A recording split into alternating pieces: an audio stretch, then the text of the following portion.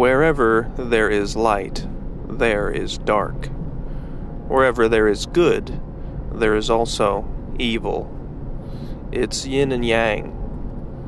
The concept of evil is ubiquitous throughout history. What is evil? In a debate featuring Christian apologist Frank Turek and the late Christopher Hitchens, Mr. Turek asks, "What is evil? Where does evil come from?" Without hesitation, Christopher replies, "Religion." It was a quip, as there's obviously evil in all places.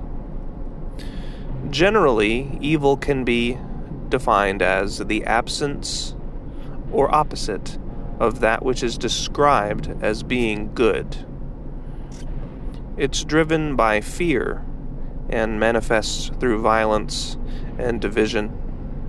Author Lars Svensson, in the book A Philosophy of Evil, suggests there are 4 different types of evil.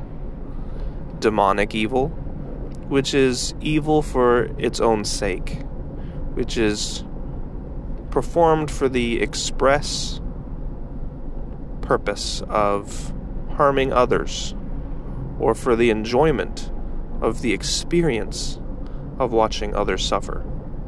A serial killer who slowly tortures his victims would be an example.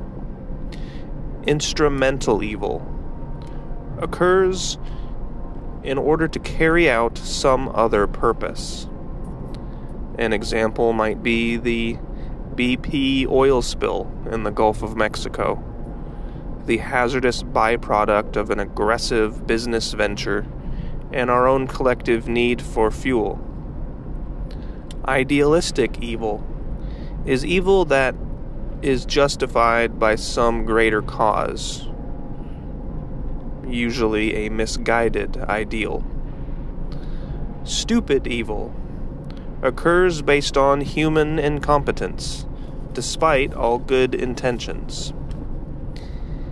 Evil can denote profound immorality, but typically not without some basis in the understanding of the human condition, where strife and suffering are the true roots of evil. In certain religious contexts, evil has been described as a supernatural force.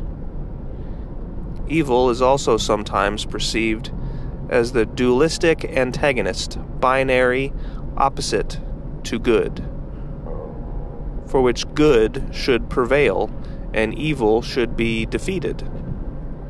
Carl Jung said that wholeness for humans depends on the ability to own their own shadow, because he recognized that only finding understanding of our dark side could end the underlying insecurity of us as humans about our fundamental goodness and worth, and in doing so, make us whole. Edmund Burke said, "The only thing necessary for the triumph of evil is for good men to do nothing." If only it were all so simple. If only there were evil people somewhere insidiously doing evil deeds, and it were necessary only to separate them from the rest of us and destroy them. But the line dividing good and evil cuts through the heart of every human being. And who is willing to destroy a piece of his own heart?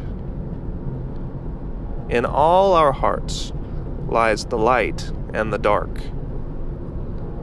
Let us always choose the light.